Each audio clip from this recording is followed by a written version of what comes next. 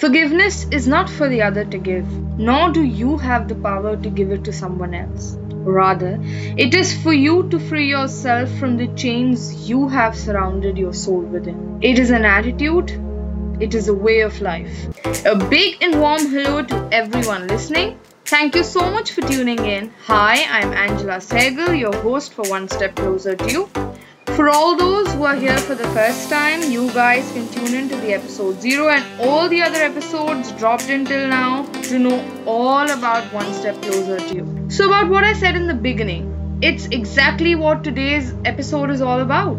For all those who didn't pay much attention to what I said in the beginning, go rewind and listen to it once again before moving forward, because it is this that I will break for all of you in today's episode. A lot of times when someone has wronged us and not asked us for forgiveness, we are unable to forgive that person, or rather we are unable to lose that hurtful feeling caused by that other person. Sometimes even after you forgive that person in your mind, or maybe you voice it out that you have forgiven that person, it doesn't release you from the hollowness and aggression that you have in your pit. Why does it happen? Even after you say that you have forgiven the person, or maybe you're actively trying to forgive that person again and again, why that pain does not go? Or rather, how to decide whether the other person should be forgiven or not. We will take all of these questions one by one today, starting with the first and foremost question. What is forgiveness? For every other answer to be simple, we first need to know what forgiving actually means. Okay, so we think that we can forgive the other person, the person who's wronged us, and we can only forgive that person if that person comes to us for our forgiveness.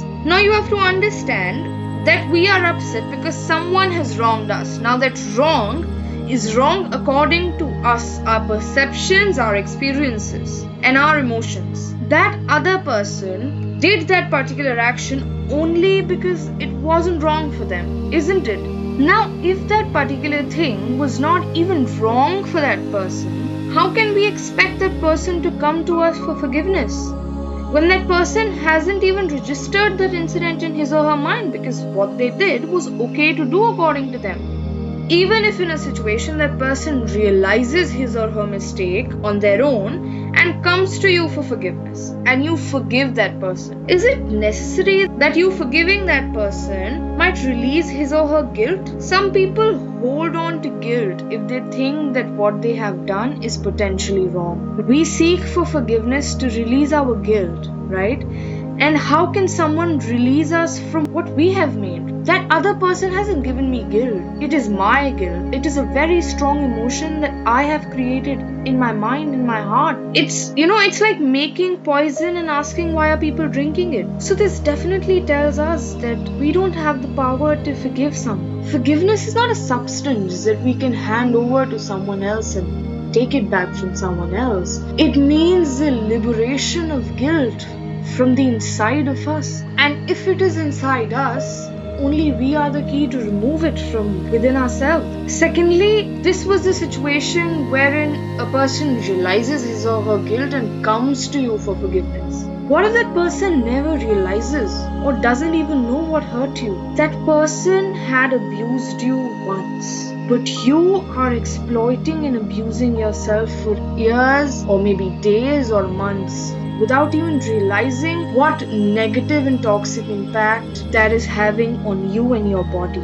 It is in your hands to choose yourself over some delusional forgiveness which you don't even have the power to give. Choose yourself. Stop abusing and exploiting yourself for such a long time for a thing that somebody else might not have even realized. The second question that we need to address here is that how to decide whether to forgive a person or not. We will start this with a story from the epic of Mahabharata. When Draupadi came back agitated, fuming in anger from the horrific gathering at Hastinapur where Dushasana, one of the Kauravas, attempted to rip off her clothes and humiliate her respect in front of everyone.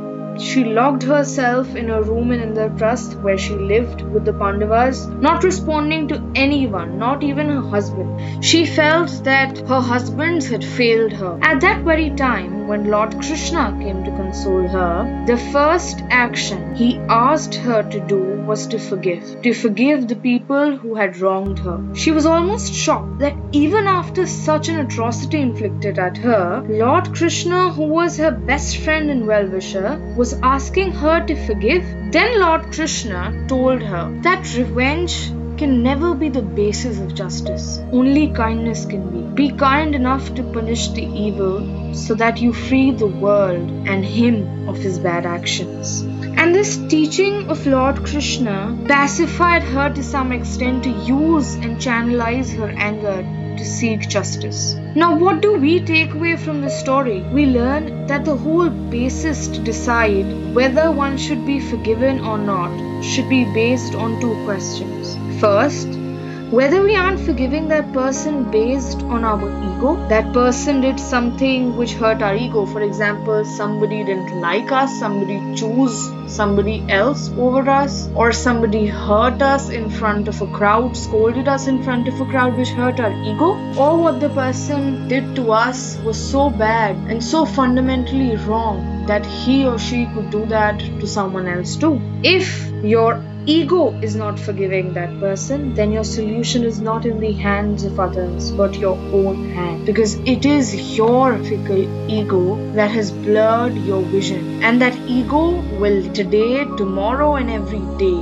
inflict pain on yourself. But if it is the second situation wherein the wrong is so wrong that not only you come in the chains of it, but somebody else might also, you need to know that as long as you think you can do justice to yourself by taking revenge from the person who hurt you, you yourself will be countering hell till that moment. The moment you forgive the bad doer, you develop kindness, you develop clarity, and with that clarity, you are eligible enough to do the right justice with the bad doer.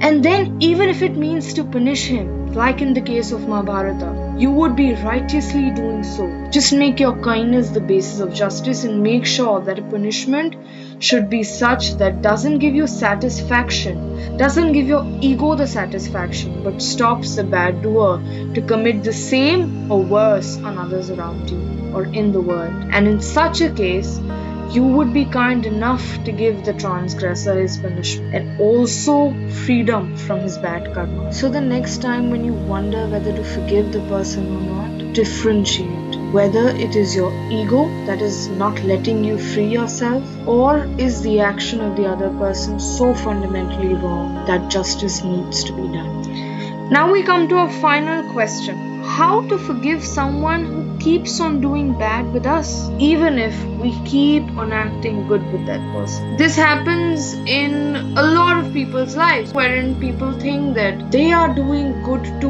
everyone or maybe a particular person, and for every good action of theirs, they always get a total opposite reaction from the other. So I was watching this drama the other day, and it was also a story I heard in a video. This story showcased a very beautiful relationship of a mother and son. The son gave maximum of his love and attention to the mother, and vice versa. Everything in the life of the mother and son was going extremely fine till the son fell in love with a girl whom he wanted to marry. Both of them got married, and the mother agreed because she always wanted to see her son happy. She liked the girl individually because she knew her from before, but when she saw the visual of her son marrying her, it gave her an uneasy breath. Now after marriage, this girl does everything good in her capacity to make everyone happy, but the mother-in-law every time takes out some or the other issue in her act, constantly complains about what is wrong in a particular action that she did. Now this daughter-in-law kept on getting more and more frustrated, in pain, as it was ruining her family life slowly and slowly. When she was told to forgive her mother-in-law, she said, I will forgive her, but the pain that goes on with me and increases day by day, how will that pain go away? Even after I say that I forgive her, that pain doesn't go away. Now in situations like this, of course, forgiving yourself or the other might not make you pain-free. In situations like these, the only solution is to pause seeing your own pain for some time and let yourself step in the shoes of the person you think is wrong. In the example that we are discussing, that mother loved her son so much and was dependent on him to an extent that she feared sharing. Seeing him giving the same importance to someone else, she would probably think that, what if the girl does better work, makes better food, etc., etc. What will be my use now? The whole fear of insecurity, exclusion, uselessness would have engulfed her. When this daughter-in-law understood her mother-in-law's pain, she felt that her pain became less, or rather very, very easy to handle. She became more understanding and more inclusive of the whole situation. Sometimes shifting perspective or slipping into someone else's shoes might make you see the situation in its reality from all of its facets, which might make it easy for you to handle and ease your pain, if not eliminate it. As I said, forgiveness is a way of life. If you don't forgive, you don't agree to move on. And holding a grudge would make you come back here on this earth again and again till you don't release it. Set your soul free. As still it's here, wrapped in a body, it is your responsibility to keep it free and happy, because your soul deserves the love you forget to give it very often. I hope that just like other episodes, even with this episode, you try to implement change in your life, and I hope and pray that only positive and positive effects come in your life with these changes. Thank you so much. Also guys, don't forget to follow me on any of the platforms that you listen my episodes to, and it would be great if you download all the episodes by clicking on the arrow that you see on the right side, as it will help me to reach out to more and more people. Thank you so much. See you guys very soon. Till then, more power and more positivity to all of you.